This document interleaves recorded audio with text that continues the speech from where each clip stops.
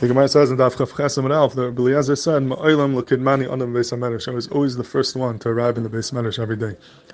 And Raubin Mרגlיות in the Sefer Nitzutziar and Brachas Daf Beis has a beautiful pshat. He heard b'shem someone by the name of b'shem Kligman that we find that the very first Tana to be mentioned in all of Shas is Rabbi Eliezer. The name is Succah from Ma'arvin outside of Shemur Shana. The Rabbi Eliezer, he's the first Tana mentioned in Shas, and that was a midah k'neged midah. That was a schar for the fact that he was always the first one in the beis medrash. HaKadosh Baruch Hu worked out that he should be the very first Tana mentioned in all of Shas.